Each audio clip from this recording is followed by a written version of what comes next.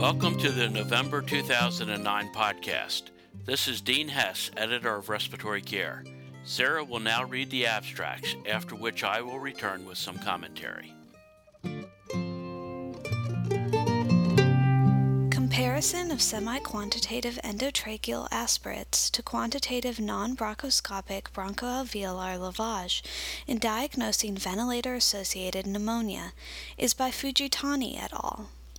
The microbiological results of patients with suspected ventilator-associated pneumonia, or VAP, who had both quantitative cultures with non-bronchoscopic bronchoalveolar lavage, or BAL, and semi-quantitative cultures of endotracheal aspirate obtained within 24 hours of each other were retrospectively reviewed and compared using a quantitative threshold of greater than or equal to 10 to the fourth power colony-forming units per milliliter as a reference standard.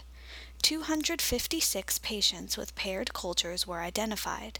Concordance between endotracheal aspirate with any growth of pathogens and non-bronchoscopic BAL was complete in 58% and completely discordant in 24%.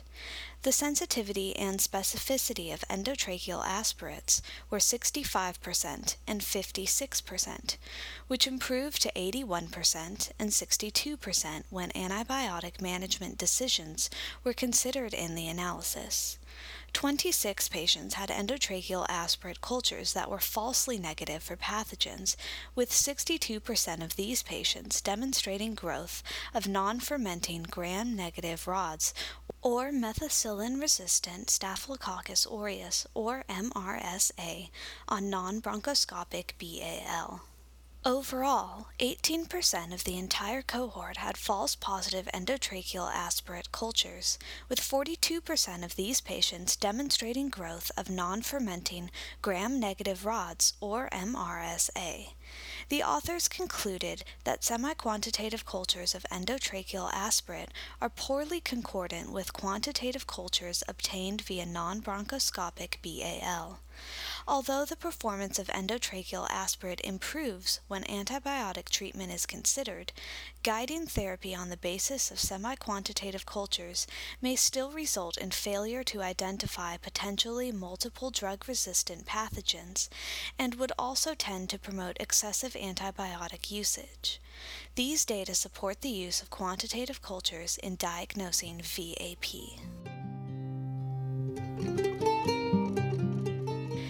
Next, we have the paper by Patel et al., Variation in the Rapid Shallow Breathing Index Associated with Common Measurement Techniques and Conditions. The authors hypothesized that the value of the Rapid Shallow Breathing Index, or RSBI, may be significantly influenced by common variations in measurement conditions and technique. 60 patients eligible for weaning evaluation after more than 72 hours of mechanical ventilation were studied over 15 months in a medical intensive care unit. The RSBI was measured while the patients were on 2 levels of ventilator support: 5 centimeters of water continuous positive airway pressure, or CPAP, versus T-piece. RSBI was also calculated in 2 different ways, using the values of minute ventilation and respiratory rate provided by the digital output of the ventilator versus values obtained manually with a Wright spirometer. Finally, RSBI was measured at 2 different times of the day. RSBI was significantly less when measured on 5 centimeters water CPAP compared to T-piece. There were no significant differences in the value of RSBI obtained using ventilator-derived versus manual measures of the breathing pattern. RSBI was also not significantly different in the morning versus evening measurements. The authors concluded that RSBI can be significantly affected by the level of ventilator support, but is relatively unaffected by both the technique used to determine the breathing pattern and the time of day at which it is measured.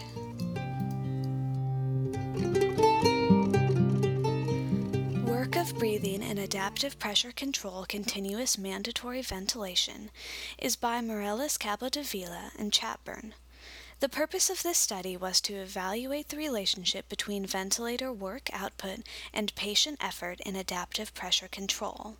An ASL 5000 lung simulator was set at a compliance of 0.025 liters per centimeter of water and resistance of 10 centimeters of water per liter per second. Muscle pressure was a sine wave that increased from 0 to 25 centimeters of water in steps of 5 centimeters of water. The adaptive pressure control modes tested were autoflow on the Draeger Evita XL VC Plus on the Puritan Bennett 840, APV on the Hamilton Galileo, and PRVC on the Siemens Servo I and Siemens Servo 300. The target tidal volume was set at 320 milliliters to allow delivery of a realistic tidal volume as the simulated patient demanded more volume. All measurements were obtained from the simulator. Patient work of breathing increased from 0 joules per liter to 1.88 joules per liter through the step increase in muscle pressure. Target tidal volume was maintained as long as muscle pressure was below 10 centimeters of water. Tidal volume then increased linearly with increased muscle pressure. The ventilator showed 3 patterns of behavior in response to an increase in muscle pressure. 1. Ventilator work of breathing gradually decreased to 0 joules per liter as muscle pressure increased. 2. Ventilator work of breathing decreased at the same rate as muscle pressure increased, but plateaued at muscle pressure of 10 centimeters of water by delivering a minimum inspiratory pressure level of 6 centimeters of water. And 3. Ventilator work of breathing decreased as in patterns 1 and 2 to muscle pressure of 10 centimeters of water, but then decreased at a much slower rate. The authors concluded that adaptive pressure control algorithms differ between ventilators in their response to increasing patient effort. Notably, some ventilators allow the patient to assume all the work of breathing, and some provide a minimum work of breathing regardless of patient effort.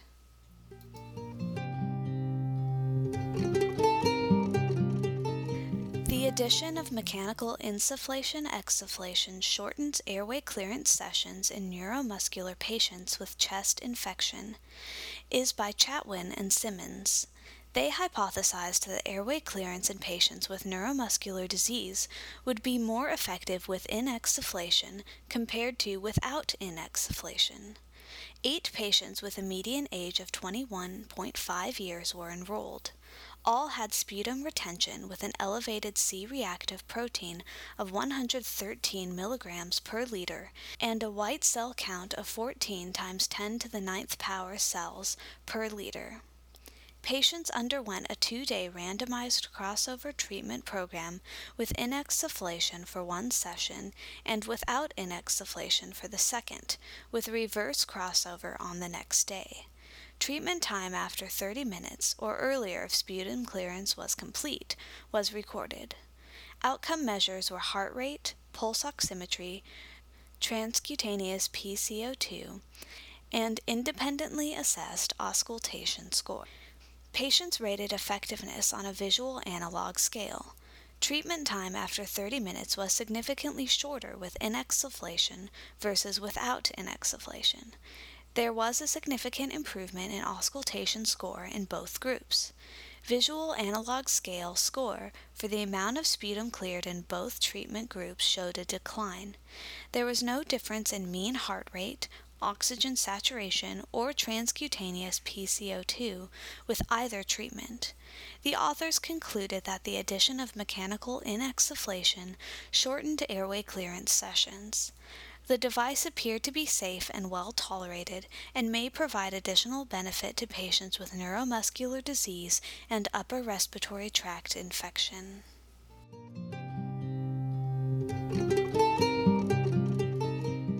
Next, we have the paper, Laboratory Evaluation of the Acapella Device, Pressure Characteristics Under Different Conditions, and a Software Tool to Optimize Its Practical Use, by Silva et al.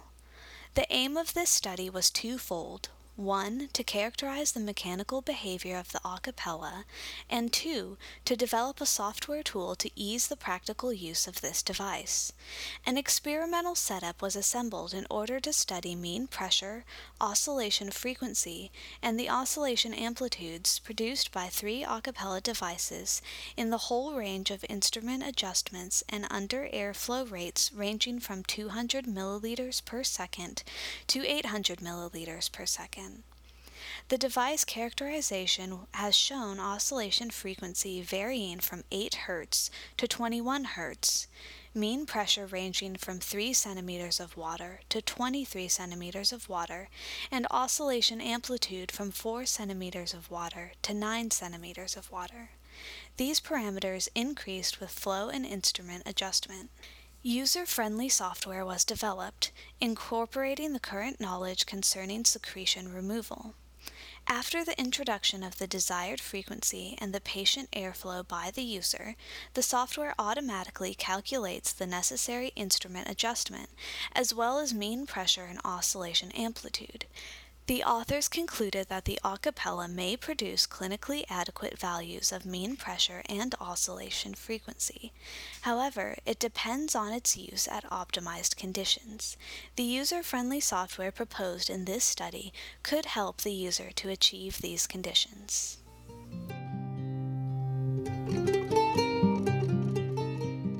The influence of breathing pattern during nebulization on delivery of arformoterol using a breath simulator is by Bauer et al. This in vitro study evaluated whether different tidal breathing patterns that encompass a range that could be observed in COPD patients influence the emitted amount of nebulized arformoterol. Breath simulation experiments used a PARI LC Plus nebulizer in combination with the DuraNeb 3000 portable aerosol system. 4 breathing patterns that could represent a range of tidal volumes and inspiratory and expiratory times observed in patients with COPD were studied. The amount of arformoterol on the inspiratory and expiratory filters and the residual amount in the nebulizer bowl were determined via high-pressure liquid chromatography.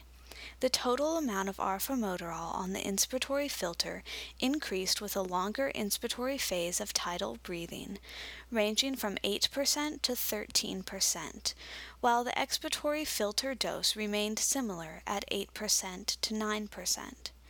The total emitted dose for all patterns was 16% to 21% of the nominal dose.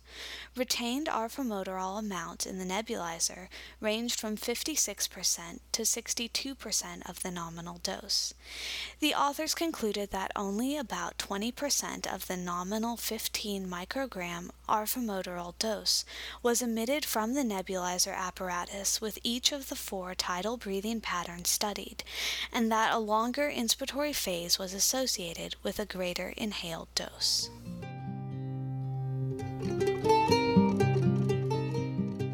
I'm back with some commentary on this month's papers.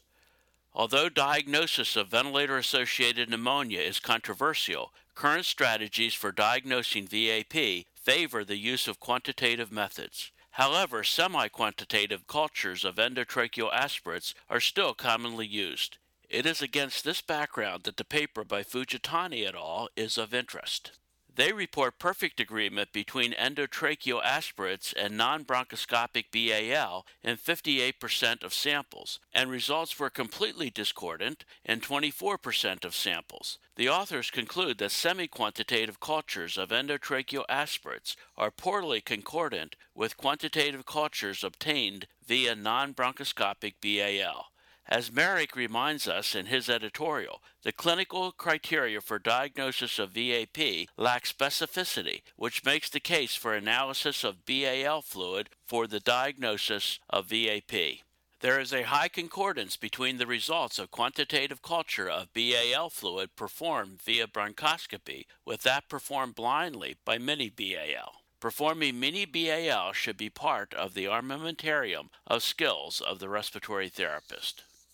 Originally described more than 15 years ago, the Rapid Shallow Breathing Index, or RSBI, has been widely used to evaluate mechanically ventilated patients for weaning and extubation. This test is determined in a variety of ways. Patel et al. Report no significant differences in the RISB obtained during ventilator-derived versus off-ventilator manual measures. However, the RISB was significantly less when measured on 5 centimeters of water of CPAP compared to T-piece. In his editorial, Siegel asked the important question, how should the RISB be used then, if at all?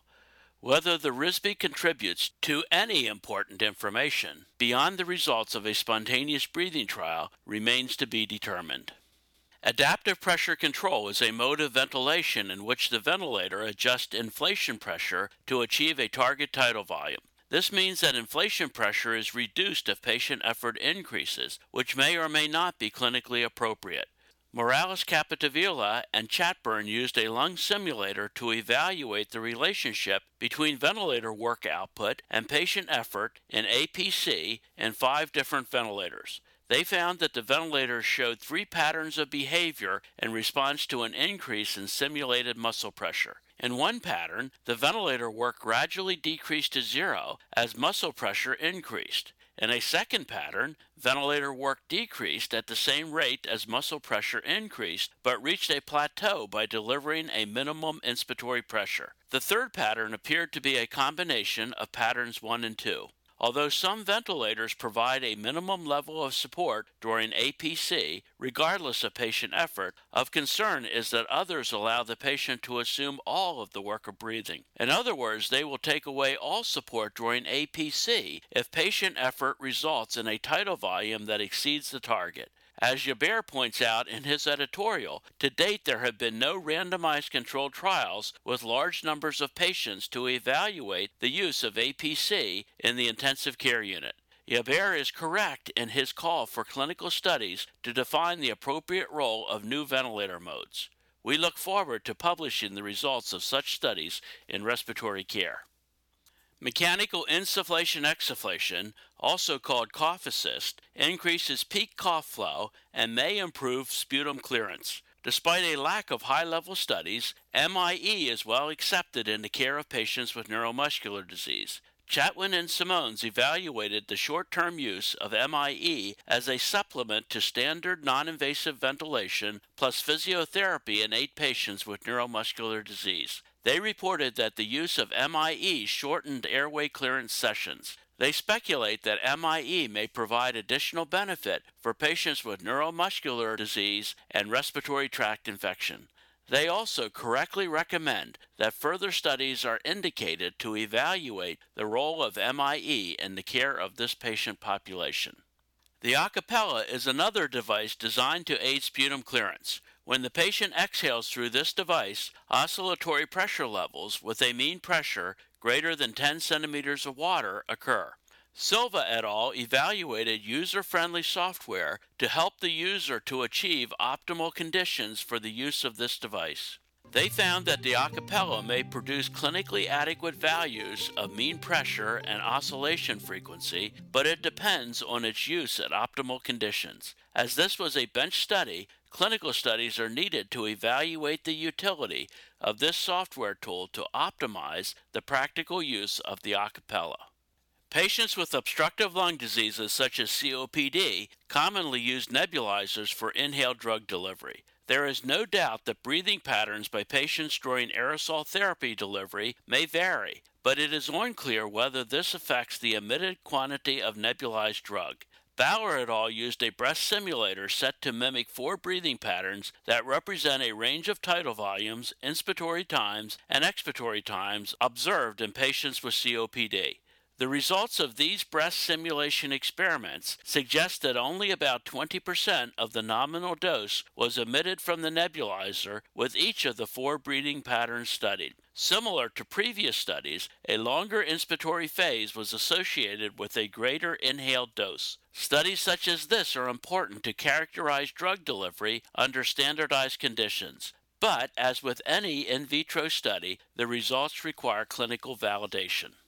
This month's case report is by Hayes et al. And describes a case of varicose bronchiectasis with a bulbous appearance in a 6-year-old child with a complicated course including bronchopulmonary dysplasia during the neonatal period.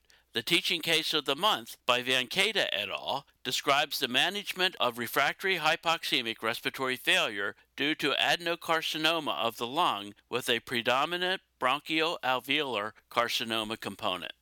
The open forum at the 55th International Respiratory Care Congress of the American Association for Respiratory Care is an opportunity for attendees to review the results of scientific studies performed by their colleagues. Respiratory Care is pleased to publish these abstracts in the November issue. We also look forward to publishing papers arising from these abstracts in the future.